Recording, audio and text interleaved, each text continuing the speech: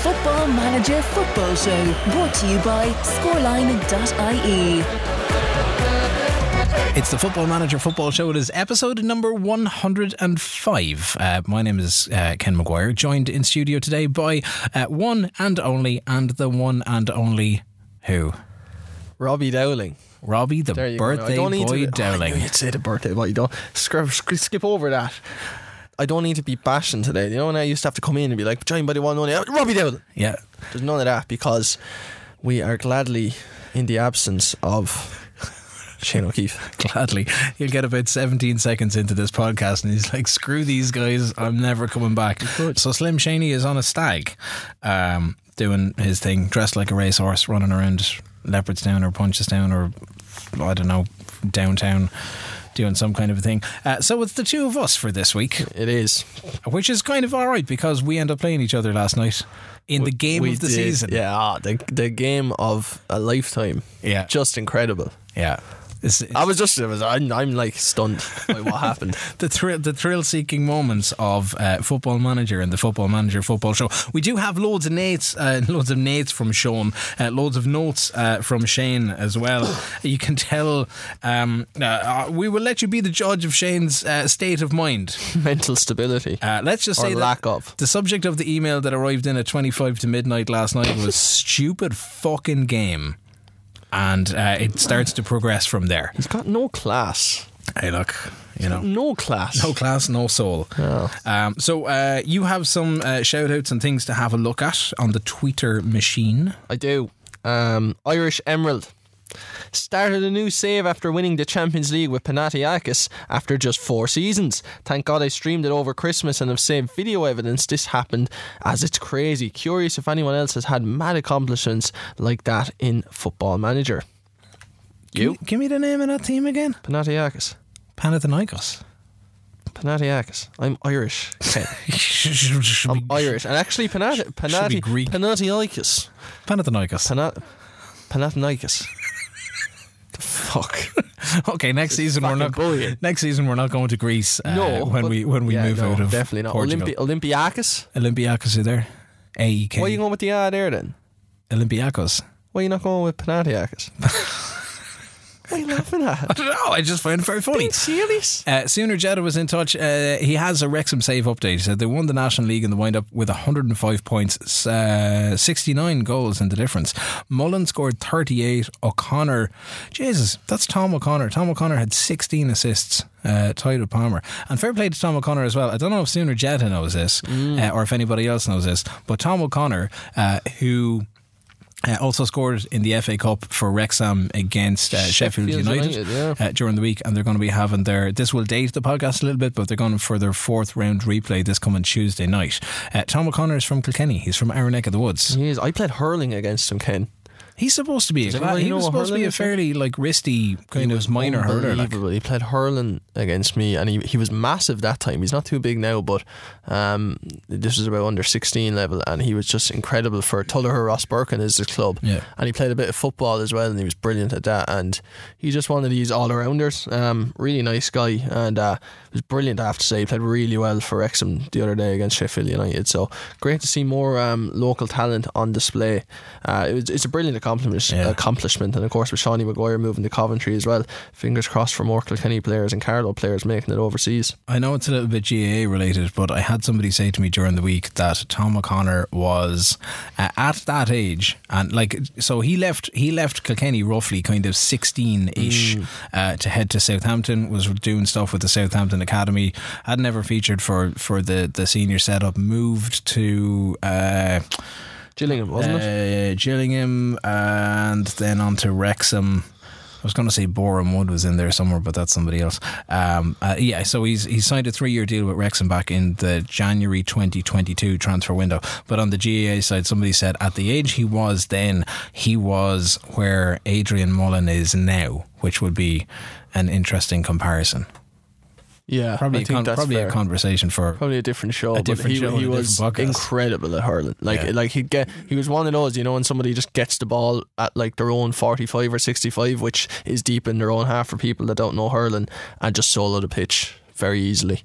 Not easily, but just like with a pace and power that just make it look easy. Yeah, it's just incredible. So 16 assists for Suna Jedder's Wrexham save. I'm not surprised. Mullen won 9 Player of the Match awards. They also won the FA Cup final. How did you beat Notts County in an FA Cup final? That's like the maddest match. No, that couldn't be. That's the FA Trophy. That's the FA Trophy. Has to be. No way. That's the FA Cup final.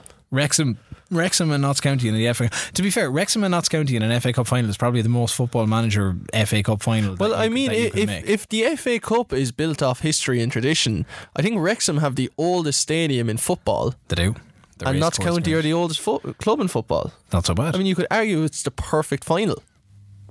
You could argue it's a we won't. 2 draconian teams in a draconian competition. Yo, okay, that's harsh. That is harsh. They also so they beat Notts County 2-0, and then the biggest match they won against Scunthorpe 9-0. We don't have any kind of like big high scoring games like that at least this week. But who else has been in touch? I know.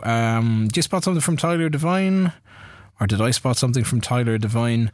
I'm desperately out of the loop with this stuff, Ken. So Tyler has been back in touch. This is like the man with the most glorious name in the Football Manager universe. Tyler Devine. Indisputable. He's been taking a bit of a break. They won the FA. So I'm fairly sure Tyler's been with Newcastle for a spell. Won the FA Cup and the Premier League, but he lost the Champions League final 2-1, although they won on paper. To which I had replied, there are so many games in Football Manager over the years, we have all won on paper. You outpossess somebody, your XG is through the roof, and all they need is just one shot on goal, one shot on target. It's in the back of the net and you lose 1-0 despite total domination. The board have limited his transfer sales take in to 35%, so he's reckoning it's time to move on. Feels like there's going to be a mass exodus of guys looking for new challenges. It has been hinted at. Yes, so sorry, he is still at Newcastle. Helstead's been in touch, says he's finding it great to see the bigger teams struggle at times as you go a number of seasons into the game. For example, in his current season, Spurs are 19th. We just saw Eric Ten Hag get sacked from Man United last night. Yeah, I spotted that. Mid-table mediocrity. And this is technically their first season under Ten Hag, and he's out the gap because we're like in game. We're pretty much close to real life. We're in February in 2023. Brighton, he has Brighton in 6th. He's qualified for the next round of the Europa Conference League with 2 games to go. Some cracking games in that competition, to be fair. It also helps when other teams just play for draws. Nicky Reeves started his Italian save last week. He's taken over Parma off to an absolute banger of a start. He sent us screenshots of Parma taking on Brescia. 59% of the ball, 23 shots on goal, 13 on target, 8 of them in the back of the net. Jesus. Bernabé, he's got Lorenzo Luca in there. Yeboah's playing. There's a lot of stuff going on in that side of things. If you want to get in touch, you can do on Twitter. It's at FMF Show, or you can email the podcast as well at any stage. It's podcast@fmfshow.com. We got a lot of stuff to talk about this week. We do. And we all had games. So I'm just kind of looking over the notes side of things. We all had games to start with. We all had league games, for sure. I had a Champions League game against Liverpool. Then we're going to play each other, and then we try and tidy things up with the last of the league games. But at least we have February out of the way, which means that you would imagine in about 3 podcasts' time we could be finished with Portugal. Yeah, potentially. Well, at our pace, it could be 300 podcasts, but we'll have to see. Well, we're not doing too bad. It was moving well last night. Now. Yeah, moving well last night. But last night was like down to business. 9 o'clock start. Just like, and you can see the difference between when the January transfer window was coming up, and you're kind of slowly moving, going, "Fuck, I need to do this," and I need now. That's on my side, and that's on Shane's side, because you've done the whole thing where you've just stuck to your guns and not brought anybody in. Yeah. Is this to prove a point? No. I just like people. I like annoying people, Ken. It's really something that I like to do in life. Just poke the bear. Yeah, just like, because I know people will be listening, being like, "Oh, why is he doing that? Why is he not signing anybody?" I would get some level of comfort out of signing people. I know it'll improve my chances of being successful, but nowhere near the level of satisfaction I get from the mild frustration that I put on to those listening. It's just like, I'm not going to sign anybody. I'm going to play cautious 4-4-2 football. I'm going to win every game 1-0. And yous are all going to hate me by the end of it. Yeah, I'm going to hate you, make your life. I'm going to hate you. I'm going to make you hate your life. Yeah, switch those verbs up there. That's it. So we'll start with one of Shane's games because the notes are fairly small on this one. He begins by telling us that Marcus Edwards is out for 2 weeks after the port. How did you just? Your game was the last game, wasn't it? It was. Yeah, I bet him in the cup 2-1. That was it. It was a cup fixture. Yeah. So Marcus Edwards is out injured for 2 weeks after the Porto game. He did appeal his no calves red card. Unsuccessfully, I would have thought. So his assistant manager at the time said that he thought the decision was harsh. The Portuguese FA agreed with Shane and they decided to rescind the no calves ban. He said he had valid grounds for appeal, a joke of a decision to send him off. He thinks that Football Manager is finally out to get him. The game is against him. No, that's not a conspiracy, that's a truth. Despite the fact that the red card was rescinded, he still fined him a half week's wages anyway. Okay, fair enough. Reyes is suspended for accumulated yellows, and now, and he actually sent me on the screenshot of it last night. Or did he throw it into the group last night, or did he send it on to... He's a bit out of control, isn't he? He sent it on to the two of us or to one of us. Order is restored. That was me. That was the results that we got a 0.5. That was from Robbie's side of things. And then we were talking about Mike. God, there was an awful lot of activity last night, lads, to be fair. So the screenshot came in. Murmurs of discontent at Sporting as they hit a bad run of form. Concern mounting. Concern setting in for the supporters. Their team enduring a difficult run of 5 games without a win. That was a big thing actually for Shane. The season up to now had looked promising for Shane O'Keefe's side, but he will now doubtless be feeling the pressure as he tries to secure European qualification. Standing in the way of a return to form are Casa Pia, which is the first game up. They've had a comfortable season by their standards. There are going to be no pushovers. They did have a 3-2 win away over Braga last time out, which is a good win to be fair, and they're currently 13th. That's just less than mid-table. Portuguese league has 18 teams in the top league. They've offered glimpses of what they're truly capable of this season, largely remain on track to finish where many expected them to, which is kind of roughly mid-table-ish. So, we also see that Ten Hag gets sacked by United. The first thing that Shane does is the most Shane thing that Shane can do. He applies for the United job. For fuck's sake. He's not going to get the United job, again, because we're the first season into the game. Typical United fashion, there is leaks into the media of his job application. What I'm got, and this is a thing, and I'd mentioned it to him because you were kind of dropping in and out of the chat. I'd mentioned it to him last night. I would be curious to see what this does in Football Manager 23 because there was this whole new dimension that was brought into the game, and you can see it in some of the screens that we get where you're coming up in key fixtures and you're like, the board want this, but the fans want this. And when it comes to transfers, how did the board rate it? How did the fans rate it? And when you go in and break down, you can break down the breakdown of your supporters. So you can see it's like, well, I've got 12% are corporate fans, 50% are casuals, 3% are families, blah blah blah blah blah. But then you can see what's the relationship like between the fans and the board.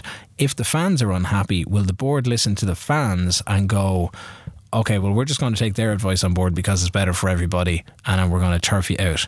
Or are the board resolute and go, we don't actually care because we're a money-making monster and we're just going to, keep plowing money into it or get the best we can or whatever the case is. But I would be curious to see the way things are going. If you hit a bad run of form, 5 games without a win when expectations are high, if the fans are on your back, do the board turn around and go, do you know what? This is time to move. And I think Shane has had a new board put in place. Oh, I think that's a thing as well, right? Because there is note somewhere about his January transfer activity and a relative unhappiness there too. Oh. So he goes and plays Casapia. He's got Adnan starting Porro, who's now going to Spurs. Coates, Ignacio, Marsa, Ugarte, Gravenberch, Marita, Trincao and Garnacho on the wings, and Macias, a little Mexican up top. He says he needs to try Macias up instead of Beljo. Garnacho's getting a run because Edwards is out. Marta's at left back with the instructions to stay back. And he reckons there's about 10 people at the game in the Casapia Stadium. It's fairly quiet. 5 minutes in, he's been losing possession too much. 9 minutes in, Ryan Gravenberch runs across the box, passes to Ugarte, finds Garnacho. Sweet finish, 1-0. Ignacio goes close from a corner routine on 12 minutes, and about midway through the first half he's pressing, he goes more positive. Garnacho and Ignacio are the only ones to have shots so far, so he throws in a little bit of Demi Moore because, you know, fuck Gwyneth Paltrow. 24 minutes into the game, he watches a highlight where Casapia have passed the ball around for fun. He's left chasing shadows. It's offside in the wind-up, but nearly a goal. Said they're all winning by now. He said, we all winning by now, disappointing. Maybe you should be winning by now. They are winning though. They're 1-0 up. Just as bad as Macia's shot. This is hard to decipher, Shaney. 27 minutes in, a few pot shots, nothing substantial. Instructions, work the ball into the box. By half time, I'm assuming the score is 1-0. So bar one Macias shot that forced a good save, nothing has happened for Sporting in the game. Porro got injured right at the whistle, which is a big cause for injury concern. Jerry St. Juste replaces him. They go close with a header. Midway through the second half, they go down to 10 men, give away a penalty. Trincao was just about to be subbed. He scores, so now it's 2-0. No Cavs and Beljo come on for Morita and Macias with 20 minutes to go. Trincao makes it 3-0. What a finish, curled around the corner, and then Coates scores from a corner as well. Saggio comes on, his first game back from injury. Kovac comes on and he finishes 4-0. That's a reasonable win for him when the fans are on his back, and he gets back to winning ways. Casapia are poor. Casapia are poor, 13th in the table. I think I drew with them. You could have drawn with them early on, I think, but your form has changed, Robbie. It has changed. How did it change this week? Well, the first game was against Vitor Guimarães, and this is a big game. I'm in third, they're in fourth. There's only still 2 points separating us. That's close enough, yeah. Yeah, so I was a bit like, I was not taken aback, but I was a bit like, I thought I was doing better than that. So it was an important one, because as I said, once I got into that top three, I think it's important that you stay in it and don't let the teams below you get too close. The game kind of starts, Taremi slipped in, but a team effort is easily saved 10 minutes in. 22 minutes, Grujic plays a brilliant ball over the top to Ivan Nilsson. He's in his own half, Grujic, slightly right of centre, plays a beautifully whipped ball in over to Ivan Nilsson. Ivan Nilsson on the volley squares it with his left foot. I don't know how to describe it. It's a brilliant cross. And Taremi bangs it into the top corner with a Zidane-esque finish. Now, if anyone remembers Zidane's Champions League final goal, I think it was 0-2. Now, I deeply apologise if that's wrong. Against Bayer Leverkusen. Do you know the one where it's hanging in the air and he's just waiting, looking, and then with his left foot he volleys it into the top corner? Arguably one of the greatest Champions League goals of all time.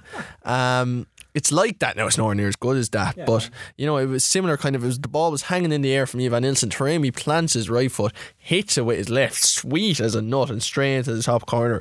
Brilliant goal. I'm 1-0 up at this stage away from home. Big game, as I say, it's a tough one. Taremi and Ivan Nilsson again have big chances immediately after to make it 2-0. Vitor Guimarães, they're not doing a lot. They have some half chances, but I was actually quite disappointed with them. They didn't really create much. They had one or two things where they were, and this has become a bit of a theme, and I haven't been awfully punished for it yet, but I think that maybe as it goes on, teams are cutting through my defence purely by running with the ball, which is a bit worrying.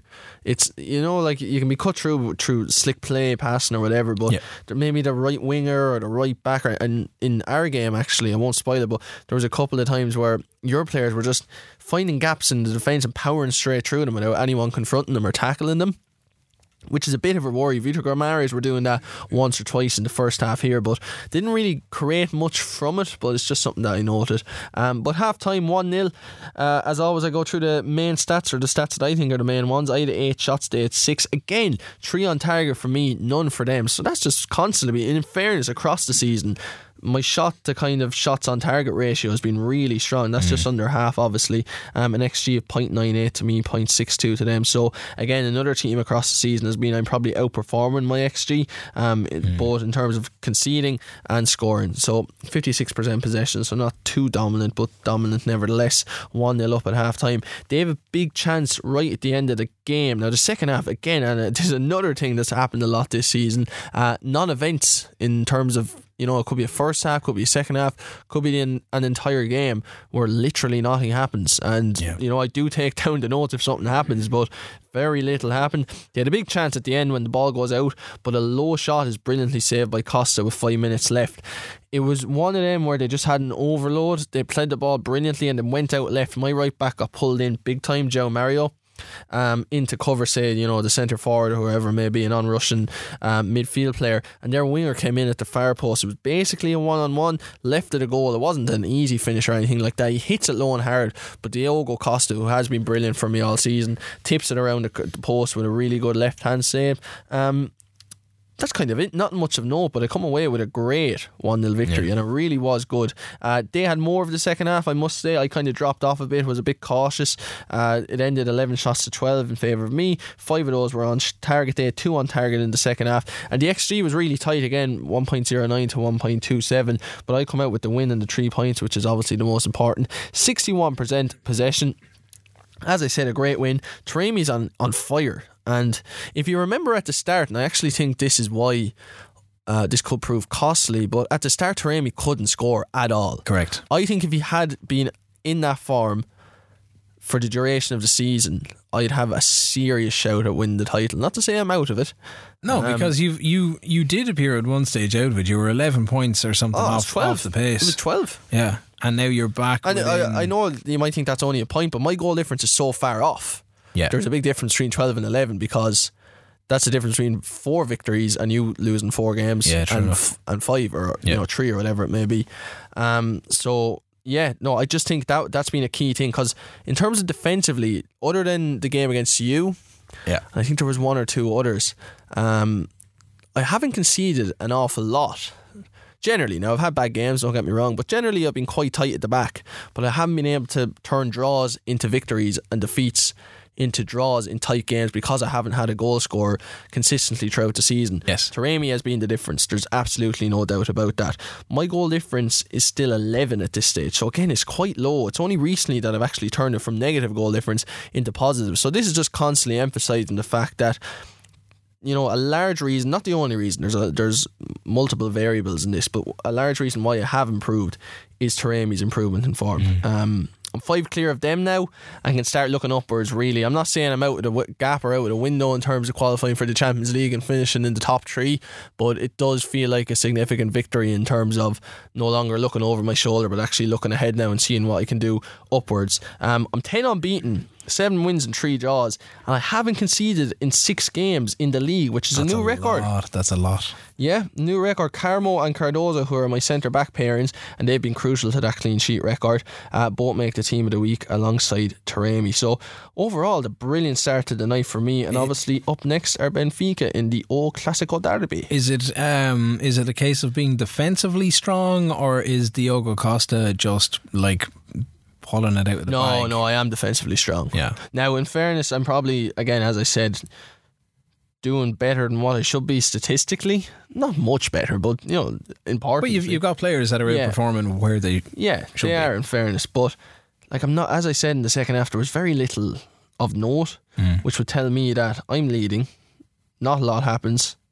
I'm happy with that. There's no reason for me to think I need to open this game up and win it 3 or 4-0. You come away with a 1-0 win, especially away from home against a team 4th in the table, and they're only 2 points off you. So brilliant result, I have to say, and it just keeps the tie going for me. You know, 7 wins and 3 draws out of the last 10. The form has been magnificent, I have to say. When you couple that with the fact that, you know, I had a great run in the League Cup, albeit it ended poorly against Braga, lost 3-0 in the semi-final. That was just one of those games where I never showed up, really. And also I've had a bit of a run as well in the PT Cup. So, you know, as I was saying, I'd say, you know, at this stage with the 10 unbeaten in the league, about 7 or 8 games where I only lost 1 in the cup, I'd say there's a good chance I've gone the last 18 games, I haven't checked, with just the 1 defeat against Braga in the League Cup heading into that Benfica game. That's not too bad. Not too bad at all. Desportivo Chaves is where we go this week to start off for Benfica. We've got 3 minutes on the clock and we have our first goal, which is great. João Mario with a corner. Morato, who was back in the starting 11 and had flagged before the game that he was delighted to be back in the starting 11. I'm like, I need him there. He gets ahead to it at the near post from the corner on the left hand side, pops one home. Class. 4 minutes on the clock. We have our first red card. Fabio Martins does this like thing where he just, and it's so funny, the highlight appears and it's like there may as well be nobody else on the pitch, just whoever Fabio Martins was about to attempt to murder, and then Fabio Martins, and he runs at him, he jumps, there's 2 feet, he completely and utterly misses the ball, hacks down whoever it was. I'm surprised they weren't stretchered off or dragged off in a hearse. So he's done 4 minutes into the game, which means I have 86 minutes plus change to play with 10 men. And if Football Manager 2022 is anything to go by, I don't think I've had to do it like often. Like my sending offs haven't been too bad, and I think in game, like during games, I've managed yellow cards kind of reasonably well. So Fabio Martins is gone, which leaves a hole on, I think I had started him on the right in this game, leaves a hole out on the wing. That's it, because I end up pulling Julian Draxler off the left wing to cover the right midfield and kind of go for like an asymmetrical setup to 3 in the middle. Then I pull my fullbacks from attacking to support, and with 4 minutes on the clock, I've slowed my intended pace of the game. 5 minutes on the clock. This was all action in the first 5 minutes. Gilberto gets hacked out of it, and now he's carrying a knock for it as well. But we're doing all right. We're getting our chances away at least. We're not getting an awful lot of them. It's kind of like, very tactical game management for the first while. Gauge where they're at. I could really do with having Martins or really having somebody on the wing, because they've done an awful lot of wing play, and the training has been with wing play in mind for the week ahead. We're keeping Chavez at bay, which is what I'm more concerned about. And it's kind of funny, when you slow the pace down in games, I don't know if you've noticed this, with extended highlights on, it's the first time I've really copped players just, like I was watching João Mario in midfield, so the ball is played to him, he's pretty much middle of the park, puts his foot in the ball, and then he's just watching. He's just like, I'm going to take a couple of seconds here to just pick out the pass, rather than it just being the typical Football Manager thing of pass, intercepted, pass, intercepted. It's just like, no, I'm just going to wait here. I might be kind of running down the clock a little bit. It's like 20 minutes on the clock anyway. But picking out the pass and trying to be a bit more strategic about stuff. So I could buy into that. 30 minutes in, we have had 10 attempts on goal. Despite playing with 10 men, only 2 of them are on target. They've had 2, 1 on target. So in that regard, it's close enough. Just a lot of stuff is coming from range. And just as I type it in, we come unstuck. João Teixeira ends up dragging Otamendi out of position and makes it 1-0. So we go into the break, we're 1-0 down, and we're 10 men down. We're down to 10 men, I should say. Because you got an early goal. Sorry, I did. It's 1-1. We did. Yeah. We had the first goal, so it's 1-1. We're 10 men. We're down to 10 men. But the momentum for the last kind of like 35 to 45 minutes, very much with them. So we keep chipping away in the second half. I end up bringing on Chiquinho. I bring on David Neres. I had Lavaja up top. I bring on Arujo, and then we win a string of corners. I'm like, okay, well, we're still playing with 10, but we're, possession wise, we seem to be doing quite well. They've been good to a point, but their kind of movement in the final third isn't the greatest. 77 minutes on the clock. David Neres with an absolute peach of a ball. Enzo nabs it from Teixeira out on the right wing. Teixeira had been involved in Chavez's goal. Lumps it up the park to Neves. He picks it up this is like on a sixpence, kind of a Steve Staunton long ball up the park, and he's just lobbing it onto the toes of Niall Quinn. I don't know if it's ever happened or it'll never happen again, but he gets it right in his foot, pokes it past the keeper on his left hand side, and it's 2-1. And I'm thinking, could we do this? Enzo has absolutely emptied the tank. He's been run ragged in midfield trying to hold things together. Evander comes on. We've been playing for set pieces the entire of the second half. We managed to get another 8 or 9 shots away. The 5 minutes of added time. Arsenal's getting a little bit sloppy, draws a yellow card. The clock ticks on to 92 minutes, 93 minutes. They're piling on the pressure. It's throw in after throw in. We We are trying to get the time to waste. We're giving away the ball with 30 seconds left. There's one highlight that comes in. Grimaldo ends up clearing a crossfield pass, I should say, from Juninho. We retain possession, we run out the game, and it's 2-1. At which side Shane says, the Benfica score genuinely annoys me. A chance to make up points after that shit show, and we're still all square. So yeah, frustrated me too, actually. I've 6, and this is the thing, because now we're at the point of the season all of a sudden in February where you're like, I got a chance of doing stuff. I'm looking upwards. Yeah. I got to pass Shane first, and then I got to pass Ken, and we retain. So we've retained where we are. I don't know what the table is. But I'm 10 off you. You're 10 off me. Shane, I'm 6 clear. So you're 4 behind. Yeah, you're 4 behind Sporting. Yeah, 4 behind Sporting. 3 there. Very quickly for Shane, then we go into Boa Vista on the league side of things. As I have a Champions League thing, because you've a league game as well, don't you? Yeah, I'm geez, I'm not in Europe anymore. You're definitely not. That boat. Lost my passport. This is what, like, no offence, but your Porto's performance in the Champions League and Sporting's performance in the Champions League are quite possibly 2 of the worst performances I've ever seen from highly favoured sides in all the years that we're doing this. Do you know when you say that and you layer it with the phrase "no offence"? Oh, yeah. Like, are you thinking I'm not going to take offence from being called one of the worst performing sides in the history of the Champions League? Like, what's your ideology behind it? Like, when you're going, no offence, this cushions anything I'm about to say. But no offence, you're an ugly bastard.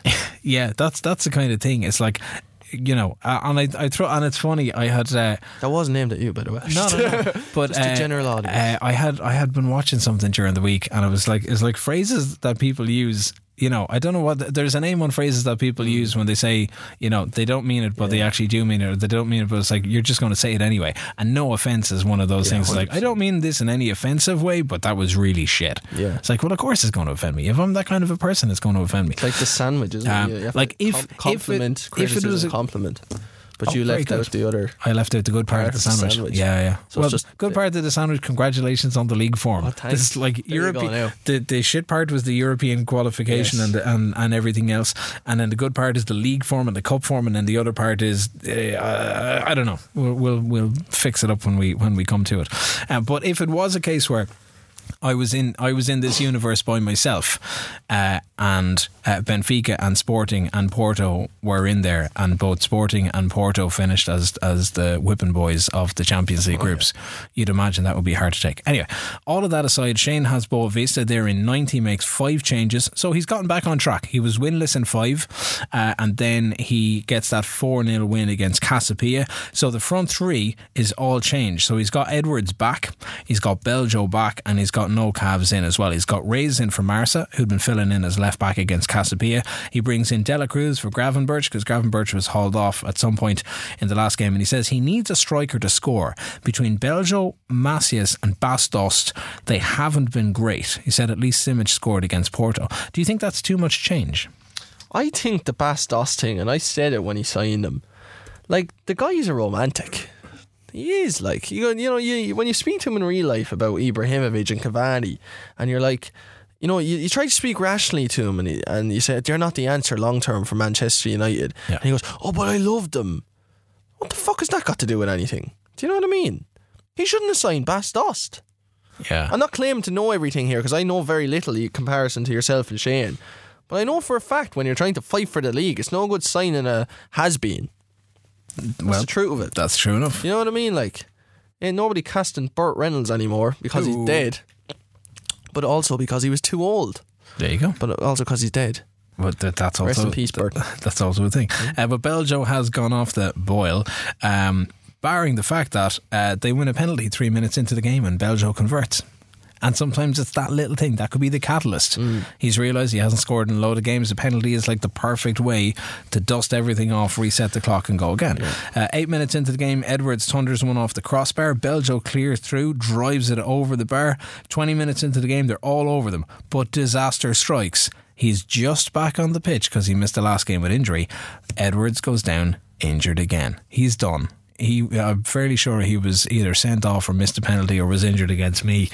I would say Edwards is a bit of a liability for Sporting for the rest of the season. So Garnacho comes on with only 20 minutes gone on it. They go positive, push the tempo. He's counted 8 shots from outside the box, despite the instruction being work the ball into the box and don't shoot on sight. He has to tell Beljo to retain possession. At halftime, it's 14 shots for Shane, 5 on target, and I count that score as 1-0 from the penalty on the 3-minute mark. 20 minutes pass, 25 minutes pass, a little bit of Demi Moore, and boom, second game, they go down to 10 men. They've got 6 other players on yellow cards. Could it go to 9? You never know. He brings Simic on for Beljo, no calves off for Gravenberch. Dela Cruz is going to the right wing. Dela Cruz! Yeah, oh man, he was some player. Jesus, when we were in Argentina and I had him at River Plate, and I had wanted to drag him around Europe with me as well. And do you think he would leave South America for me? No. Absolutely not. Get Leicester back into the Premier League. Do you think he'd come to me? No, goes to United. And then United don't play him, so he goes to Arsenal. Sick. So Simic does come on and scores at a long ball from Morita with 5 minutes to go, and it's all over. It's 2-0. So that's a good win, I would regard it, for Shane. He's keeping the pressure up. So every time he wins, that means you have to win. And every time you win and he wins, then I have to win. So yeah, generally. So where do you go? I go to Benfica. Well, no, not Benfica yet. Come to me. Oh, that's my next game. Oh, that's your next. That's your next game. My next game. Shit. You see, this is a problem. Oh, because I got my Champions League game in the middle of it, game. And this was the thing, because I'm looking at the schedule and I'm like, I've got Benfica. I am Benfica. I've got Liverpool on the. Must be the Wednesday night. Probably is. Liverpool on Wednesday. I've got you on Saturday. And then I've got I'm not sure where the days lie. I don't know if there was checked the days. If there was a week between us and Braga, but I'm fairly sure it was either like 7 days, not 7 days, 8 days or 10 days between me playing Liverpool, me playing you, and me playing Braga. Oh, I'd imagine so. And my heart was broke. Because it's like I'm looking at the Champions League going, okay, we came in as the runner up in the group to Man City. So if we're the runner up in the group to Man City, and Man City are away to Napoli, Inter are still in the competition, Chelsea, Marseille, Milan, Leverkusen, Salzburg, Atletico Madrid, Spurs and Real Madrid, Bayern and Trabzonspor. Like, there's so much opposition in there. Is it nice to be involved in the Champions League at this stage? Yes. Do I have Champions League ambitions with Benfica? No. I would much rather win the league this year than the Champions League. Only because I've won the Champions League previously during the podcast side of things. Oh, absolutely. To be in the competition and to win the competition, sure. You kind of look at the game and you go, well, I should be looking to win every game. That makes sense. And I'm in Europe, and the more games I win, the more money I make, and the more money I make, the better off the club is, and everything else that's there. What do you think is bigger generally? If you just, no context, Champions League or league title, what would you choose? How often do you win a league title? Well, this is my rationale for it. So I've posed a question and I'll answer it. Okay. There's 5 major leagues in Europe. Yeah. There's however many leagues in general. Yeah. So there's 5 league winners a year. Major league winners. Yeah. There's 1 winner of the Champions League. Yeah. For me, the Champions League is more important than anything else. Yeah, I think there's levels. And I think the league, I think when you're on this side of Europe, we're obsessed with Champions Leagues and that. I think if you went into the continent, Man City wouldn't be considered, not a major force, but I don't think they'd be considered amongst the elite as such. Would you not be better served? And this opens up a completely different conversation. I get there's 5 league winners that are in there, and the runners up for most of the competitions go in there. Sometimes they're miles apart, sometimes they're very, very close. Would it not stand more to you if you had all of those teams in a Super League and you won the Super League as opposed to the Champions League? No, that's horrible, because that's just, you've great I love the cup competitions, despite my slur on the FA Cup there recently or earlier on, but you've 2 real brilliant competitions in each league, in the league itself and the Champions League. Combining them does nothing, I don't think. I don't see where the benefit of that was. But if you have to, because as the Champions League goes, it still comes down to who's there on the night. You get Trabzonspor. But that's the beauty of it. That's the difference between that and the league. Yeah. Do you not think so? I think that's what's... Well, that's kind of like the magic. Oh, the magic of the FA Cup. Yeah, it's there's a magic attached to the Champions League. Wrexham could go all the way. Notts County in the FA Cup final. Absolutely possible, because it just takes a little joint killing along the way, and the favouritism of the the kind of the rub of the green when it comes to the draw and that side of things. Yeah, I think so. I just think, like, the Champions League for me, there's something untangible or intangible about it. I think, like, if you think about Real Madrid, and obviously it pained us as Liverpool fans that they won the Champions League, and that way, but you think about the way they bet PSG, coming from 2 goals behind on aggregate to win it on the night. Oh, huge. Against Chelsea, yeah, they win the first leg 3-1. You think they're out the gap, there's no way Chelsea are going to catch them, and Chelsea come in, go 3-0 up, and Madrid again get the next 2 goals to somehow survive it. Yeah. And City was the best of them all, in the sense they were battered at the Etihad, somehow come away with a 4-3 defeat, and then in the final moments at the Bernabeu, there was about 180 minutes played at this point at the 2 legs, and Man City were so far superior to them, and yet Real Madrid find a way through, and then obviously they win the Champions League final against Liverpool. I don't think you can get that in the league such. That's different gravy, but that's coming up against top tier opposition at each stage of that's what I mean. The competition. But I think if you had that all the time in a Super League, I just think it would just dilute the whole thing. There'd be nothing to it. Like, it probably would. Yeah. But is like, would you rather win the Champions League, or would you rather win the Champions League by having beaten the very best in each country along the way? The draw can deny you that. Yeah, no, I agree with you, but there's skill. There's a skill to it. Like, there's a skill to winning a Premier League. You have to be very consistent, or a league title. 100%. Yeah. Whereas there's also a skill in picking your moments in the Champions League, or whatever it may be. And for me, there's certain teams that have been able to do the league stuff, all well and good, but they haven't been able to do the Champions League stuff. And people say, "Oh, look, and it's this and it's that." It's not. There's 2 different challenges posed to you, and while you might have been able to complete one, you have to be able to complete the other, and don't blame it on the format or the nature of the competition. In my opinion, the great teams win both.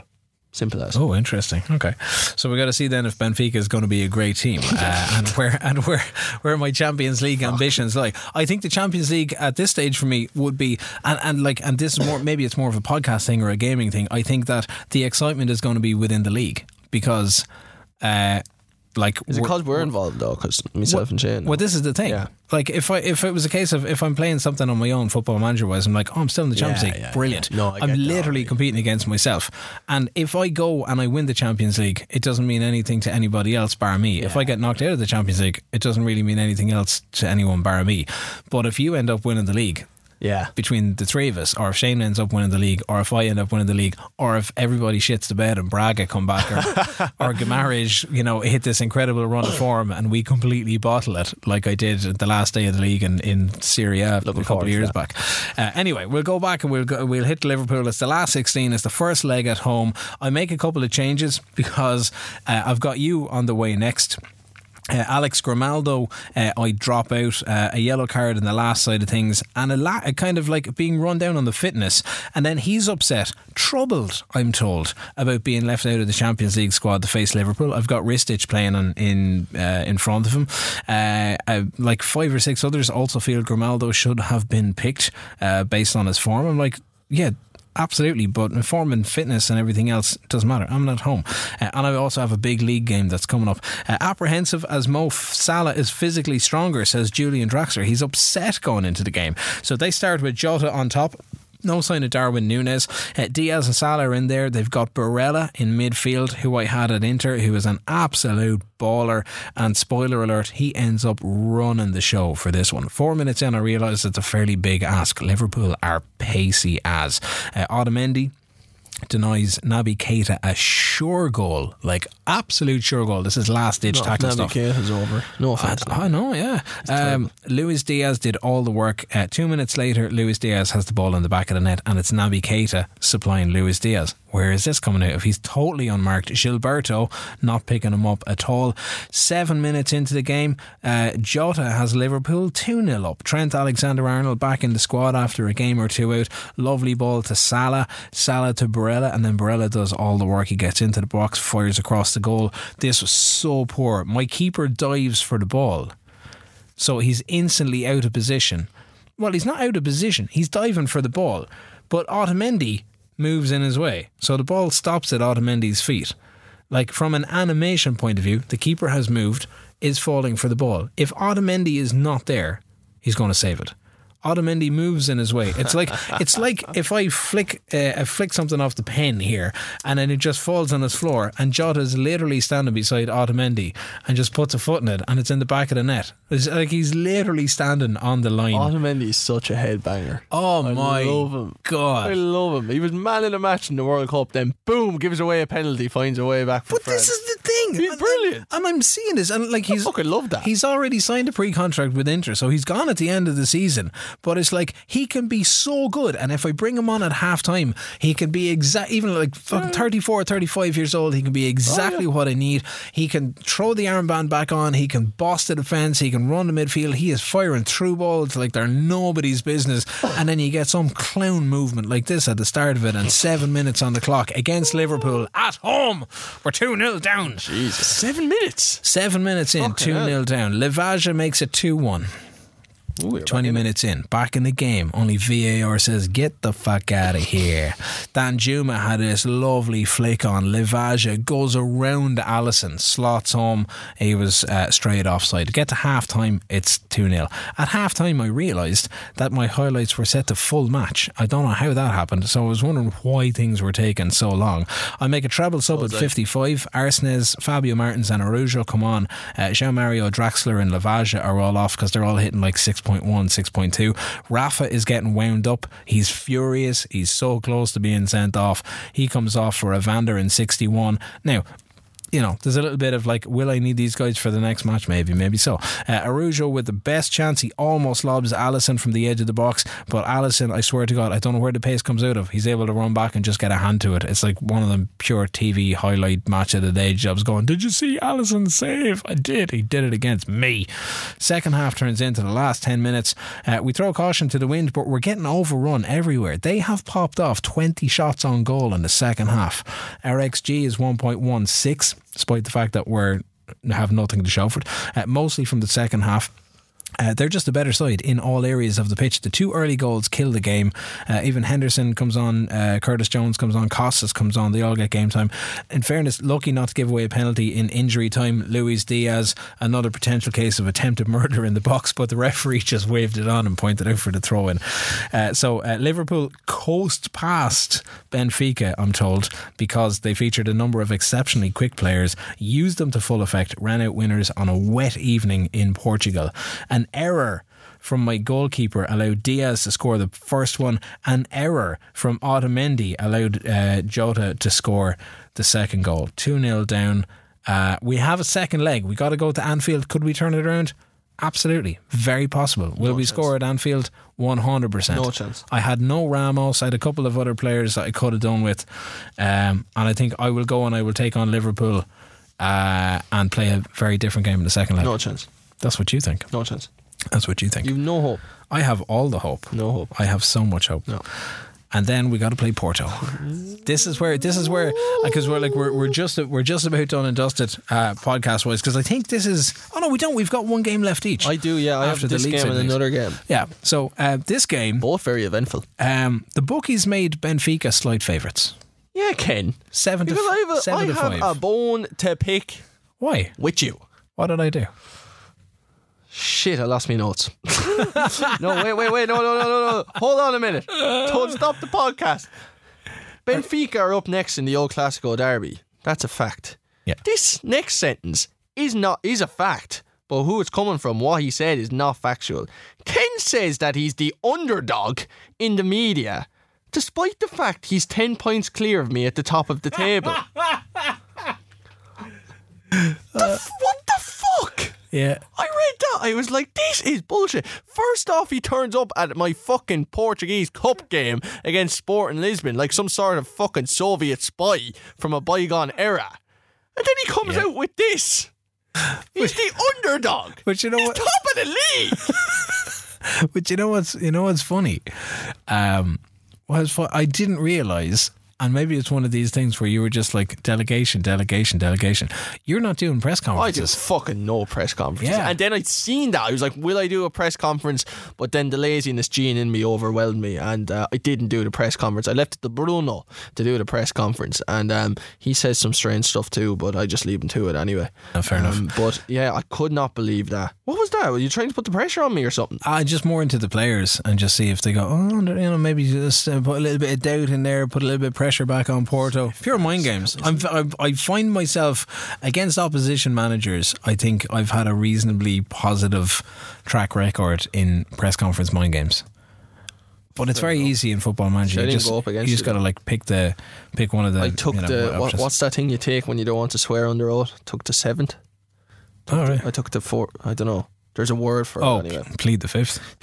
I pleaded the 5th. Didn't need to get into a war of words. That's an American side of things. Yeah. Our form is what I would call fairly erratic in the league. We've a loss, a win, a draw, and then a win and a loss. Have you? Yeah.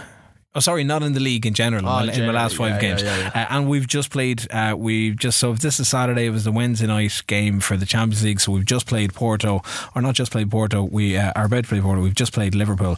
I'm also conscious of the time because we got a couple of minutes to wrap all of this up. I've got no Ramos. I've got no Martins. Taremi seems to be on form. We make a couple of changes. Araujo starts up top in place of Lavaja. Arsenez comes in for João Mario in the middle, and I move him out onto the left hand side, which puts Danjuma on the bench, and David Neres starts in place of Julian Draxler because he was outdone in the Liverpool match. Manaf is in for the João Mario at right back. That's the only change I make. Okay. First of note for me is on 17 minutes. Really? Yeah. He has a chance after 10 minutes, but it's well blocked. All right. I don't know who that was. Neither do I, because as you can tell, there's absolutely no detail in that. And there wasn't an awful lot of detail in the early part of the game. But after 17 minutes, Morato plays to Enzo. He finds Araujo, who's on the edge of the D.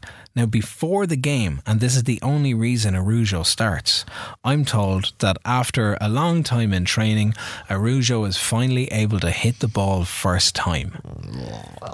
And this is exactly what he does. He gets on the end of that ball from Enzo. He's on the edge of the D, turns, snaps at it first time. Boom! The right hand side of the goal. It was an absolute corker. It was a brilliant finish to make it 1-0. But it was terrible. Did you see how you got the ball? It just aimlessly went back to my goalkeeper and he booted it back to you without even looking up to try and find the pass. Yeah. It was just dreadful, and you just worked it the whole way up the pitch very easily, I must say. I don't know where my midfield went at all, and then it was some finish. It was glorious. Yeah. Otamendi, we were talking about this in the office earlier on, somewhere between that goal and the 24th, 25th minute, you are... Hold on. I've a golden opportunity straight from the kickoff. Yeah. Do you remember this? This is the one that Otamendi clears. Sorry. Clears off the line. Yeah. This was pure like that should have been 1-1. Oh, yeah, and Otamendi, who I've just fucking berated after his performance against Liverpool, comes in with this life-saving, toe-poking keeper is well beaten, and he just manages to hook a foot onto it and fish it off the line. Oh, it was incredible. It was Taremi with the chance, and he missed a golden opportunity, I have to say, because while Otamendi did brilliantly, Taremi put no power behind the chip. No power. Could have done better. Poor. Porto go close with a corner 2 minutes later. Yeah. Free kick that's headed over the bar. Yeah. Something like that. I have down here, he is dominating. You really were. Yeah. You really were. Now, I had a couple of free kicks in this game, very close to the goal. Actually, Franco I thought was doing quite well for you. On the set piece side. And I couldn't tell because Otavio's good at that. Because we were instructing people to ease off tackles, stay on the feet, but yet we kept giving away set piece opportunities. Yeah, you did. I had a lot of corners in this game, and a lot of corners that stemmed from free kicks. Yeah. But I did very little with them, which usually I would do. I'd win a penalty or something. That's something that I've been doing a lot recently. But I just have here Franco has a free kick that's easily saved. I have a chance from a wide free kick that's headed over. And Manafa had a big chance for me at the end. It was a counter attack, but your keeper saved it. How do you pronounce that? Vladikaldimus? Vlachodimos. It's the called Greek goalkeeper. Shakadimus. So that was it. Half time then 1-0. Half time was 1-0. I had Rafa go on a mad solo effort coming up to half time. Yeah, this is what I was talking about earlier, where they were just powering through the defence. Just like ended up firing straight at the keeper. Nothing for him. So we're 1-0 up. We have 39% of the ball. Yeah. 3 shots on target from, and this is the funny thing, 39% of the ball, but it looks like we're dominating all the play. We've had 3 shots on target from 11. We've 1.49 on the XG. We've won 2 corners, but we're so stop-start with all the fouls we're giving away in our third of the pitch. There is a bit of that, but you were the better. You looked a lot more dangerous than I did. It was like I had 7 shots compared to your 11. Again, 4 on target, which, as I said, is a trend. Good shots on target to shots ratio. XG was 1.04 to 1.49, which was a bit surprised with. I thought actually you would be XG 1 greater than mine, really. I thought you were deserving of your 1-0 lead. I couldn't believe I had 61% possession at half time. Yeah. Great. I had huffed and puffed, but I didn't really do anything. Like, Manaf had a chance at the end. That was about it. Tactically, Taremi kind of boxed out of the first half. I thought a little bit. Kind of completely, really, other than the fact that he should have scored. It comes in at half time with a 6.5. Otavio, who I didn't pay enough attention to, is coming in on a 6.6. But whatever change you made, you kind of unlock him a little bit in the second half. Like I bring João Mario back to the midfield, and I stick Draxler on the left wing in the second half. I have Rafa back as an AMC, so he spent, like, I had made a little kind of positional change kind of towards the end of the first half, because I felt the pressure was starting to mount a little bit, and put Rafa out in the wing. Grimaldo's on the yellow. I need to watch him. But then you go 3-4-1-2 for the second half. I do. Now the reasoning behind this, you had completely found me out in the first half. I felt I actually don't think the stats showed that as much as I felt, the general feeling I had watching the game. And I was thinking, right, I've been doing this podcast a fair length at this stage. He's going to either think I'm going to go to a diamond or a flat 4-4-2 or something like that. Yeah, I have to go 2 up top. But what if I go to a 5 at the back? That's something I've never done before. He won't know what to do.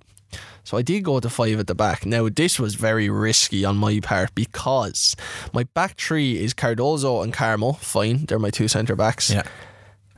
And Manafa. Now, Manafa is an attacking right back, but I was like, he's got a bit of pace. I'm probably going to get countered on. He might recover.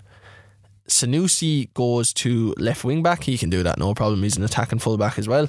My midfield then is Grujic, Uribe, and Otavio is behind the 2 strikers. Tony Martinez comes on, goes up front with Taremi. He comes on for Franco. And then the other one that is a bit risky is Ivan Nilsson playing right wing back.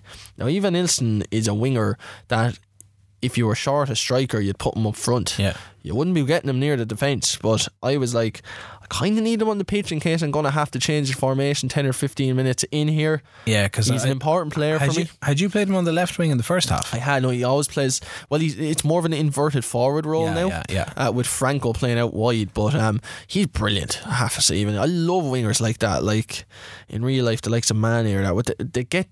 They get goals, they get assists, they get in where it hurts. There's a lot of flaky wingers that just do a good bit of skills, get across in the box. It's nothing really, but it looks cool. But there's no substance to what they do. Ivan Nilsson does, but that's why I kept him on the pitch, even though ideally he's not a right wing back. Yeah. So I go to a 3-5-2, and I actually think it works pretty well from the off here in the second half. It does. Because it's all about you in the second half. It is, really. The first 10-15 minutes are very fruitful. Yeah, Sanusi has a free kick. It's brilliantly saved. But I have a lot of corners, as I did in the first half. Nothing coming from it, and then boom, counter attack. I think this was from your corner, ironically. Yeah. Comes down the wing. Sanusi bombs forward on the break, slipped in Martinez. Now your defence was poor here. I thought it was way too easy. It was, because fucking Enzo went up for the header. Yeah, I think and missed the header, and then all of a sudden the ball is at Martinez' feet. Martinez has a 1-on-1 first shot since he came on. He's been a brilliant impact sub all season. Boom, biggest game of the season to date. Finds the back of the net. Big game player. 1-1 on the hour mark. I'm buzzing at this stage. Buzzing. I go positive at this stage because I'm like, this is it. Like, I'm 10 points behind Ken. I've beaten Shane. I need to beat Ken. I'm not going to play him again because he's out of the Portuguese Cup. I have to go for it if I'm to have any chance of winning the title. If I'm to have any sort of bragging rights whatsoever, I need to go and try and win this game. And also something I didn't point out, even though I'm on a bit of a rant here at the moment, is the fact that you were the first team to score against me in 7 games. Oh, nice. Yeah, so well done. So, since we scored, we haven't been up to an awful lot. No. 66 minutes on the clock. I've got a huge solo effort from Ristage, who lets fly. I actually thought... and it was, again, it's kind of a match engine thing. I'd actually thought that Costa was carrying or had carried the ball off the line. So I think there's about 20 minutes left to play in this game, but it's really only into the last 10 minutes where it all kicks off. Yeah, it erupts really, doesn't it? This is where we get into probably one of the most enjoyable games that we've played in ages. Cardoso, who's part of your back three and your fancy 3-5-2. Yes, very fancy. Sees red. He does. He sent off. You were true on goal, really, weren't you? It was just around the edge of the box. Now, maybe there's half an argument. I think that there were some recovering defenders. I don't think so in reality. I think you were going to get a shot off 1-on-1 with my keeper quite close to the goal, so I couldn't have too many complaints about the red card, to be fair. And then I have a decision to make because the game stops for a good period because I have a pause, really. That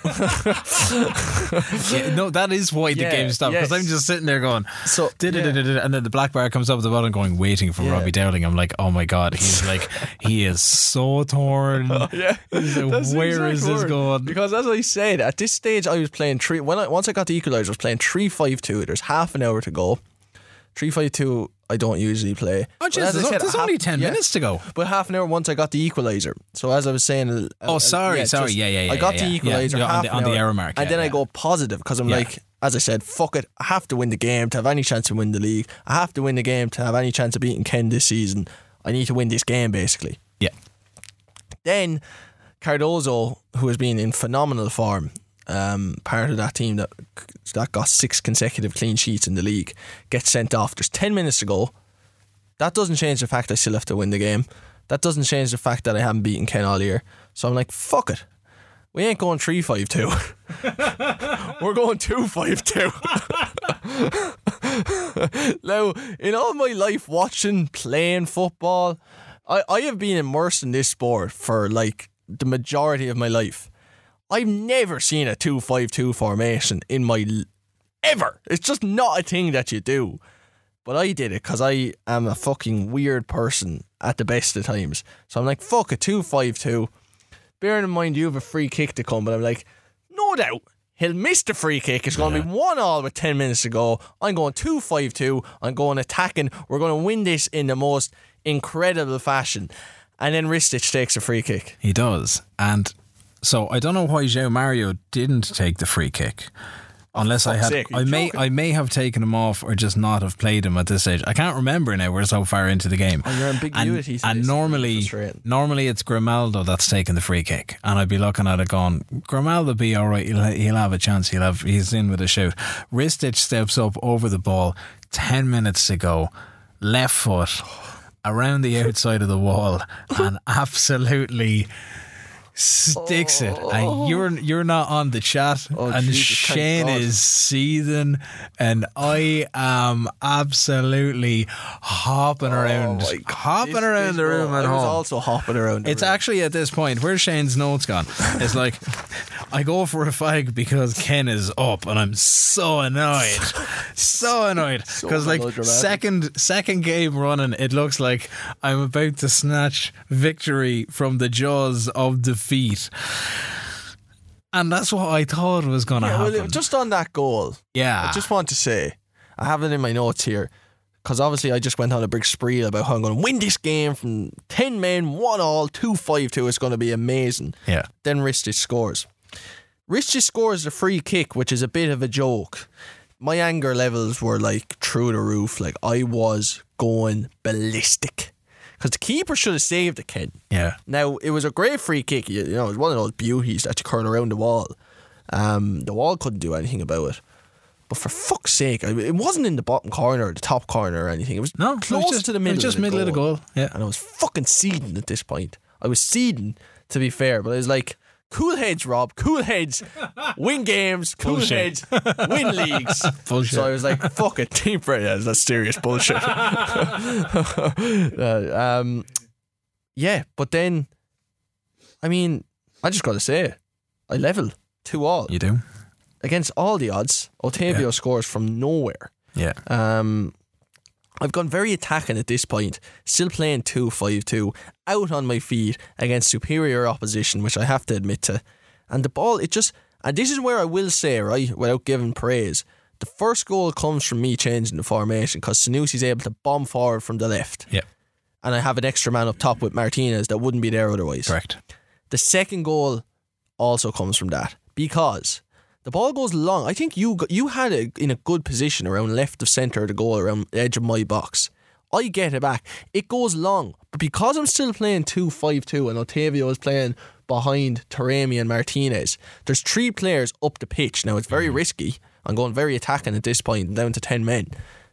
But it goes long and Taremi gathers it. And once he gathers it, there's 2 other players with him and 2 very talented players. Because I've already pushed up, so I'm after opening up. So I couldn't believe how open up. I couldn't believe how open. As soon as I saw the highlight, I was like, "Where is everybody gone?" I couldn't believe it, but I was like, "Still, I'm going to do well here to get anything out of it." Taremi just squares a flat pass about 25 yards out from goal to Otavio. Martinez makes an important run because he drags the defender the other way. I'm not sure if you noticed it. And Otavio has a free shot from 25 yards, and it's a beaut. And maybe you were frustrated with your keeper. Daisy cutter that just nips into the bottom corner. Now I fell off the chair when that went in. No, I did. Honest to God, I did. Now I play in a bedroom, so like my head hit the side of the bed. I didn't even fucking notice it till this morning when I woke up with a fucking sore and headache. But it was just, it was it. I was like, I just don't know why this game grabbed me so much. Obviously, it was the most action-packed game we had, and it was against you as well. So it was like your point earlier that plus, it probably means more to win the league because you're playing against. You were spanked in the first game. Yeah, that was a dark day, like heavily. And I also got a man sent off in that one too. Yeah. But this is 2-2, and I'm like, fuck it. I can't believe I've done it. Yeah, I can't believe I've come back from nowhere to grab a very unlikely point. What a draw this would have been. Wouldn't you admit that, Ken? Wouldn't you accept that? What a draw. Poor result for you if this ended in a draw. Really poor. Well, imagine if you had lost. The board had, in fairness, looked for the draw. The fans thought we were going to get the draw. And when the free kick went in, I'm like, I smell blood. Down to 10 men. Chance to push on. Look like there's a few, despite the fact that there's an awful lot of lads on red hearts, and I don't have too much left in terms of opportunities to bring anybody off the bench. So we go full Leroy Jenkins on this one. Like, I'm talking very attacking. I'm pushing up. Rafa's back in the shadow striker. I'm thinking this is going to be it. And then you fucking dickhead. 89 minutes on the clock. And I'm like, and I hadn't been watching him in the first half. And this is what I said like a couple of minutes ago. I hadn't been watching him in the first half, and whether it was the extra man in midfield or the extra 2 in midfield or the higher press, but whatever the consequence of change is that you unlocked something in Otavio in the second half that I neglected to consider in the first half. It was the second half. Was it just last 5 minutes really? Yeah, wasn't but like because he was on like a 6.5, 6.6 going into half time, and I'm like, that's pretty average for your attacking midfielder. He should be supplying a ball, and like we had done well at that stage to kind of keep him quiet and keep Taremi quiet. But bringing in Martinez means that okay, now you got somebody who you can play a little ping pong between the 3 of them. He stayed where he was. He didn't move out of the spot. We were after pushing up. I had pulled Louise. I think I had Louise as a defensive mid at this stage, and then drag him up to midfield to try and get a little bit more going in the attack and chase the game, rather than going, do you know what, there's 10 minutes here in this, we're 2-1 down to 10 men, could do what I would do against fucking opposition. What were you doing, Ken? Was it a bit like, I was thinking I have a third one, and if I get a third goal, this is a bit of hubris now. This is a bit like he wants to really show me that he knows his stuff. No, not at all. I think if I was playing, I couldn't believe how open you were. like if I was playing AI opposition, as soon as, like, I just have this thing, it's like AI opposition, doesn't matter what time of the game it is, if they're going down to 10 men, they're going cautious, they're going this, they're going that, you can start to see like formational change, they'll kind of box up, they'll get a little bit defensive, looking for a couple of gaps. And like, but you were, I think you in the position that you were in, it was just like, no, why the fuck would I play cautious football or defensive football? I don't have anything to protect here, and I probably have way more to gain by keep driving on for the result. I had absolutely nothing to lose at this point, really. And when Otavia gets the third goal, what do I say? I go to very defensive. Yeah, because I got nothing out of the last 5 minutes of added time. My brother was there with me. My brother is 14 years of age. Sorry, Cormac. And he plays Football Manager. Now, obviously, I don't. As I said at the start of this podcast, my two brothers play, older brother, younger brother. I haven't until now. And it's 2-5-2, and as I said, I've hit my head off the bed. I'm going absolutely mad. I'm now 3-2 up, and I'm like, so I was going attacking at this point with a 2-5-2 formation against Ken. And so I'm 3-2. I'm like, this victory means everything to me. I have to hang on now. I go very defensive. But my brother points out that I'm still playing 2-5-2. So at this stage I was like, I have a decision to make. I was like, fuck it. How many people can say they were 2-1 down with 10 men with less than 10 minutes to go against their biggest rivals and come out winning 3-2 in a 2-5-2 formation? Yeah. So I was like, fuck it, I'm staying with the 2-5-2. Now, it was very risky, I have to say. Yeah, so I literally just, crawled over the line, as I said, and I come out with the most amazing of victories in what can only be described as the game that has made me fall in love with Football Manager. It's moments like these. Yeah, no, that was I sent that into the chat last night. It was when the full-time whistle went, it was everything you'd want in a game and in real life football rolled into one. Yeah, it was just I keep saying the word just, but it was unlike anything I'd experienced for quite some time, because as I said at the start of this podcast too, I know I've done a lot of callbacks now at this stage. I've completely scrapped FIFA. I don't play it anymore. I don't like it anymore, and it used to be the only game I played. As I said again at the start, I'm not a gamer. I played FIFA and I played a couple of other games, Mario Kart, whatever it may be. But this reminded me of the highest of heights in FIFA when I loved that game. And it was taking a while because I just haven't really... I've enjoyed this, but I haven't, as I said last week, I think it was last week on the podcast, I haven't been getting the rush. Do you know that rush that you want from a game or whatever it may be?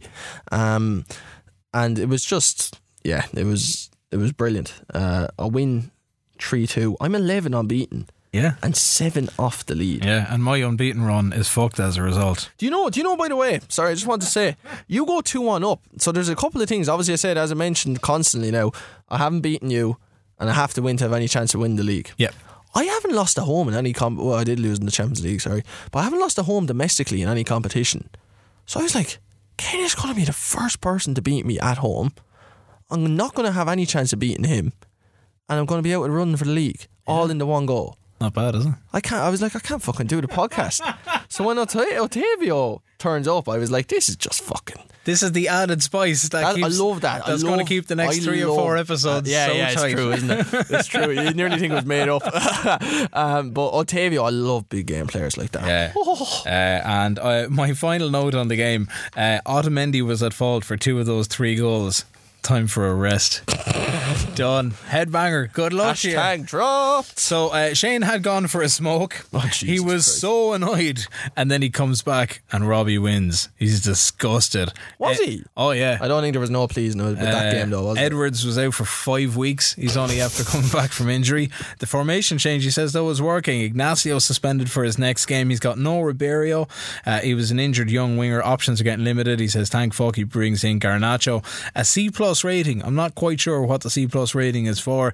Maybe in the last match, disappointed he has no increase to commercial revenue. Devastated. Oh, the board are devastated that he hasn't signed any under 23 players for the first team. It is a new board though, so the Belgio transfer isn't being accounted for. It's just the January deals. Fuck these guys, the game is against them. So Shane finishes out this week with a game against Guimaraes, who you've just played as well. Gravenberch is back in. Marsa has to play as a centre back for Ignacio. We played him as a left back 2 games ago. 16 minutes into the game, he says they're on top, busting off shots. They're not threatening, but 20 minutes they score with the first shot again. Fuck this game. 34 minutes in, it's been all them. 45 minutes in, 2-0 down from a corner. Shane is away from home. Fuck this game again, with 7 exclamation marks, and then it starts to get a little bit incomprehensible. He roars at them at half time. He goes for 2-2-2-2-2. Brings on Simic for Gravenberch. On the hour mark, he's bringing on Bastos for Belgio. Belgio's not firing. Why is he Bastos? Dela Cruz for Garnacho. Says, this is shocking. Playing Marsa as a centre back has ruined me. He hits the crossbar with 66, still in with a chance. He goes 3-2-2-3. He has Macios on Nito. Macios on for Nito to be a third centre back. Before the change made, it's 3-0. Piss poor, he says. Piss fucking poor. Spelled Fuick. King. He says, I want to quit this game. How can we put in such a poor performance? 19 shots, no goals again, a fucking again. Yeah, but that happens. But I think, you know, Shane's not here to defend himself, so I'll go on the attack. Right. He goes on about fuck this game and the game's a joke and there's a conspiracy and that. Now, obviously it's a bit tongue in cheek, but he means some of it too. You gotta look at yourself in the mirror, man. He was top of the league not too long ago. Yep. He's completely and utterly dropped off the pace. Yeah. To the point now, after that result, I have an opportunity to go within a point of him, which is a bit of a joke when you consider how poor I was at the start. Now look, I've gone on a good run. I'm 11 unbeaten heading into my next one. But like, he has a lot to answer for, in my opinion. And I'm sorry now, Shane, but this is a chance for me to slag you, and obviously I'm not going to not take that chance. You got to put the knife in when you get a chance to put the knife in. 100%, and twist it with a bit of salt. Before we run out of time, absolutely, entirely, having just had the most amazing game, we have a chance to... So that result means that I have a chance to put a little bit of distance between myself and Shane, and potentially you have a chance to close the distance between yourself and Shane. I do. Where do you want to start? I will go to Braga. Very quickly. You go to Braga. I'm going to go to Braga because Jesus Christ, when the games come, they come. Liverpool, then Porto, then Braga in the space of a week. You must have Liverpool after Braga again, do you? I will do, yeah. Which is Liverpool, then Porto, then Braga, then Liverpool. You can see how my month is starting to go. I lose Morato for a week. And he's been brilliant for me. Gilberto is also gone for the match. I have an entirely new back four, which looks like Ristic, Silva as an under 21, Verissimo, who wants out of the club, and who I don't get to play an awful lot. Second, third choice maybe on the right backside. I concede a free kick 30 yards out with 8 minutes on the clock. They're able to get Abel Ruiz onto the back post, and they're 1-0 up. And I'm like, I've just been beaten. They went 1-0 up? Yeah. Oh jeez, if I had spotted that, I would have been like, oh yeah, wasn't. So I've lost to Liverpool. I've just been beaten by Porto with like last gasp goal. Yeah, in the most amazing fashion. And now 8 minutes into this game, I'm conceding again early goals. Wow. 14 minutes though, Enzo Fernandez. I know he's gone to Chelsea in real life. I said it on Twitter during the week. I'm going to relish playing with this kid at Benfica for as long as I can because he is glorious. Rafa, Ristic, Arsenis all combine. Edge of the box. Lavage is in there as a shadow striker. He rolls one out to Enzo, who's about 22 yards out, whips it. First time, 1-1. Spectacular goal. 1-1. They signed him for £6 million in June. And then flog him on for for his release fee. Boca Juniors have got £34 million for Enzo Fernandez. $6 million of that came from the direct transfer to Benfica. $28 million came from a sell-on clause by Chelsea. Not bad, is it? Decent business. There's a lot of things to unravel there, but the main thing is what the fuck are Chelsea doing? But anyway, continue. Arsenal and Ramos combine, baby. 36 minutes. My Norwegian workhorse, having started in place of João Mario, is having an absolutely blinding first half. We've exceeded the XG by half time. We're 2-0 up with 0.95 on the clock. We've won 3 corners. The game is fairly even, mind you. We need another goal to settle it. It's 2-1 at the break. Not the ideal to try it, not the ideal time for me to try this, but I decide that for the second half, I'm going to go 2 up top and I'm going to play direct football. I'm going to see what the story is here. Because Gonzalo Ramos needs to come back from injury. Lavaja is knocking around as a shadow striker and Arujo's on the bench. I have Rafa out on the right wing. 52 minutes on the clock. He finds a little bit of space, whips one in for Ramos, who's on at half time. He's in the box. He's on his own. He's the one that, he's in the box and he's on his own, despite the fact that I said I'd play 2 up top, but he's very much in there on his own. Slides at the ball, he can't hit the target. I'm like, fuck it, it's still 2-1, it's Braga. They're piling on the pressure. 63 minutes, just and I about to take Fabio Martins off, who you might remember is back from suspension after his attempted murder case 2 weeks ago. He goes and he scores an absolute dinger of a header, floated cross into the middle of the box. He gets up over everybody. It's 3-1. Ristic whips in a free kick, as he likes these free kicks now. 77 minutes on the clock. Verissimo finishes it inside the 6-yard box. I've got Evander, Danjuma and Draxler all on, with Martins, Rafa and Lavaja coming off. All of a sudden it's 4-1. Even John Brooks comes on, Chiquino comes on, gets a bit of game time. We run out the clock for the last 10-15 minutes and pick up a 4-1 win. Lavaja, in fairness to him, he was putting all the supply in up top. He's pissed off to be coming off with 20 minutes to go.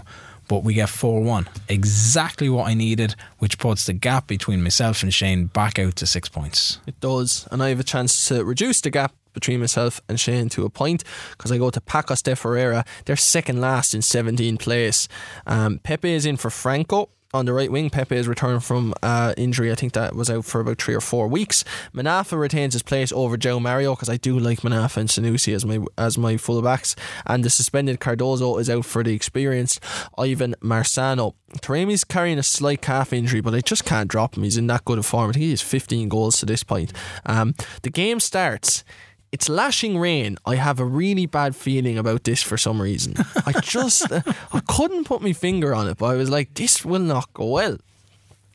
They have a chance early on that's turned behind by Costa. There's actually a pretty good chance. They played a square. There was a shot from about 15 yards out, centre of the goal. It was a serious opportunity, and Costa made a good save, to be fair to him. Costa's always good for 1 or 2 really good saves in the game, I should say. It's not like he's constantly making saves, but I highlight them because they're really good saves. Yeah. Grujic gets the ball deep, plays it wide to Ivan Nilsson. He crossed. This is a trend now, I have to say. Grujic getting the ball, or Uribe getting the ball and playing it out to Ivan Nilsson. Ivan Nilsson makes a great run, gets it, crosses it brilliantly, very similarly to what he did earlier against Vitor Guimaraes in my first game of the night. On the volley, crosses it in from a wider position now, this time closer to the flank, and Taremi heads it home. 1-0 up after 7 minutes. I'm absolutely dominating this game. Pepe has a shot that's well saved. I have a lot of times where I'm just getting to the edge of the box and getting shots off. Ivan Nilsson, an example of that, where he turns, swivels back onto his right foot, hits it, but it goes well over the bar. I'm dominating, and it's only 15 minutes in. I'm thinking, it's only a matter of time before I get the second, and I so nearly do. Taremi slips in Otavio. That duo linking up again. He somehow hits the post. This is like 6 yards out. I have no idea how he doesn't finish it. The goal was at his mercy. Manafa then drives forward into the box, has a shot, goes to the right and wide. So as I said, they're having nothing at this stage. He puts in a cross soon after that, Manafa, after driving down the wing again, and I get a penalty. Taremi steps up to take the penalty, looking for his second goal of the day, his 17th of the season, and he misses the penalty. And this is where the bad feeling was setting in. I was like, if you remember, there's one game this season where I threw away a 2-goal lead. Can't remember against who, but there have been more than one examples. There's been more than one example of me throwing away a 1-goal lead because I can't get the second goal. And I'm thinking, don't let this be another example, because this is the 22nd game. There's 12 games to go after this. Any drop points, I'm probably realistically not going to win the league. And if I had to drop points immediately after beating you, it would have just been really painful. Half time, 1-0. Dominating, good play, easy, and Van Ilsen go through. He cuts back inside again, shot from a tight angle, well saved. He then has another effort that's blocked and it goes behind for a corner that comes to nothing. It was a good effort actually, that was blocked and it just looped over the bar onto the top of the net. They've had absolutely nothing in this game. 17th minute, Ulton has a header, good chance, but it went over the bar. Again, this is from a good old position. He could have done a lot better with it. It was a poor header, and that was the first time they had something, and I was thinking, oh, what's happening here? Taremi has a chance, low effort straight at the keeper. They come more and more into the game. Now, they're not having chance after chance, but I've noticed that I'm definitely not dominating the game anymore, and in fact it's probably swung slightly in their favour, and they're not a good team with the greatest of respects to them. They're second bottom in the league for a reason, so I'm kind of thinking, am I dying out here? What's happening? I don't make any changes. They score an equaliser in the 77th minute. That gets it back to 1-1. It was a poor goal from my point of view, and I'm thinking, I can't believe I'm going to draw with fucking Pacos de Ferreira. No, not Pacos de Ferreira. Who the fuck am I even playing? Fucking who is it? Oh, it is Pacos de Ferreira. Yeah, sorry. 1-1, 77 minutes, and then they score immediately to quell any fears. Simple as that. Evan Nilsson replies immediately. Sanusi, again a brilliant attacking fullback, I have to say. Sanusi, he squares it to him, and Evan Nilsson, it's a brilliant strike across his body. He's coming across. Sanusi puts it in from the left. Evan Nilsson takes it with his left foot across his body, as I say, from just about parallel to the edge of the 6-yard box, about 10 yards out maybe, hits it venomously with his left foot off the bar and in. The keeper doesn't even see it. It's 2-1. Nice. Brilliant goal. That's his 7th of the season. Very soon after that, immediately after that actually, he gets his 8th of the season. This time it comes from the other fullback, Manafa. He drives down the wing, as he so often does, stands it up perfectly to the back post. Ivan Nilsson, because he's now an inverted forward rather than a winger, is just standing on his own, half a yard out, no joke. Tap in header, 3-1. Curtains, good night. I win it in the end, 3-1. Very easily see the game out. They have a corner at the end, do nothing. That is 12 unbeaten, 9 wins in there, 22 shots for me, 5 for them, 10 on target for me, 1 for them, an XG of 1.04 for them, 3.61 for me, 61% possession. I'm 1 point off second place Sporting, 7 off the lead, and Estoril Praia are at home up next. Beware the dark horse that enters the race. It'd be some win. I don't think I'm going to do it, if I'm being honest with you. But I tell you one thing. Hold on, you're just playing this thing. I'm not. No, honestly. Underdogs. I think if there were maybe 4 or 5 extra games, I think it's asking a lot. How many points are you on? I'm on 44, so I'm finally at that 2 point a game average. So that's you're me on 51. So you've only dropped 15 points. Yeah. In 22 games. 3 of them are against you. 3 of them are against. Yeah, see, that's the Shane thing. beat me in the league? No, I bet Shane in the league the first time. I have to play Shane the next game. You have to play Shane. So we'll say hypothetically you lose that game. You still got to find 4 points from somewhere. Yeah. It's tight. But it's like tight, it is shown that I don't know. I think that's what me winning all my games, bearing in mind. Because like my form, like I said, has been somewhat erratic. Shane has been a little bit scatty. No wins in 5. Shane's got off the ball. Let's be honest about it. It's not scatty. And then 2 wins, and then hit it like a heavy 3-0 defeat on the road. It's I think what'll be interesting is like if you get that kind of frustrating scoreless draw, or the 1-1 side of things, or you're back in a position where you need to claw into a game. Like you very much have momentum on your side at the minute. It's keeping that momentum. I think there's a belief, to be fair to the team, everything, as we said earlier on, for another callback, everything is green. So when it's green is good, as you said. Yeah. So happy enough in that aspect. I can't afford to drop points. Yeah. I think what needs to happen realistically is you need to drop points within the next 3 to 5 games, I think. Yeah. I think if we got to 7 or 8 games out and there were still 7 points in it, you'd be asking a terrible lot for me to reel off victories and hope that you drop points. Now there's little things like yourself and Shane in the league last day of the season. Yeah, it's all set up for the battle for runners up. But there's little things, if I'm being honest with you now, Ken, and I'm going to be honest with you, whereas like the way you lost, not that you lost, the way you lost to me would tell me there's an opportunity for me. Okay. I couldn't believe what you were doing. You must regret it, do you? No. You don't regret going for broke, being 2-1 up. No. Against, like, if you park the bus there, win the game 2-1, I'm done. It's done. Like, I am out of the title race. Yeah, Shane's on a downward slope. But you could wrap this league up with 3 or 4 games to go. That was the decision that I made at the time. There's no point in me regretting the decision that I made to go for it. But would you change it? Not change that game again? Would you change if you were in a similar position going forward? If I was in a similar position going forward and playing an AI side that's like 10 men down, or down to 10 men with 10-15 minutes to go, and I feel like the upper hand, yeah, sure, I'll press on. You press on again? Yeah, why not? Like, I mean, I'd weigh it up within the context of the game and see how things are going, but that gives me hope, Why not? Because I'm like, that's nuts, like. Yeah. Whatever about me, and I've been like, I'm still 7 points off you, so I'm not proclaiming to be amazing or anything. But now, if it was a real life situation, I might look at things a little bit different. Yeah, but nobody cares about real life, Ken. This is more important than real life. This is football. Fucking manager. On that note, because we're just about 90 minutes into this week's podcast, that's where we're going to leave it. So we are very tight at the top of the table. It's Benfica have the lead on 51 points. It's Sporting 7 back on 44. Sporting at 45. Sporting on 45. Sorry, there's 6 points in it, and then there's 1 between Sporting and Porto. You can follow the podcast on Twitter. It's at FMF Show. We game on Thursday nights. Join the conversation there. You'll get it on Transistor, Spotify, Apple Podcasts, wherever you do your podcast listening, and the archive is on the website. It's fmfshow.com. Until next Friday, when we will be back with yet another episode. We'll talk to you then. Good luck.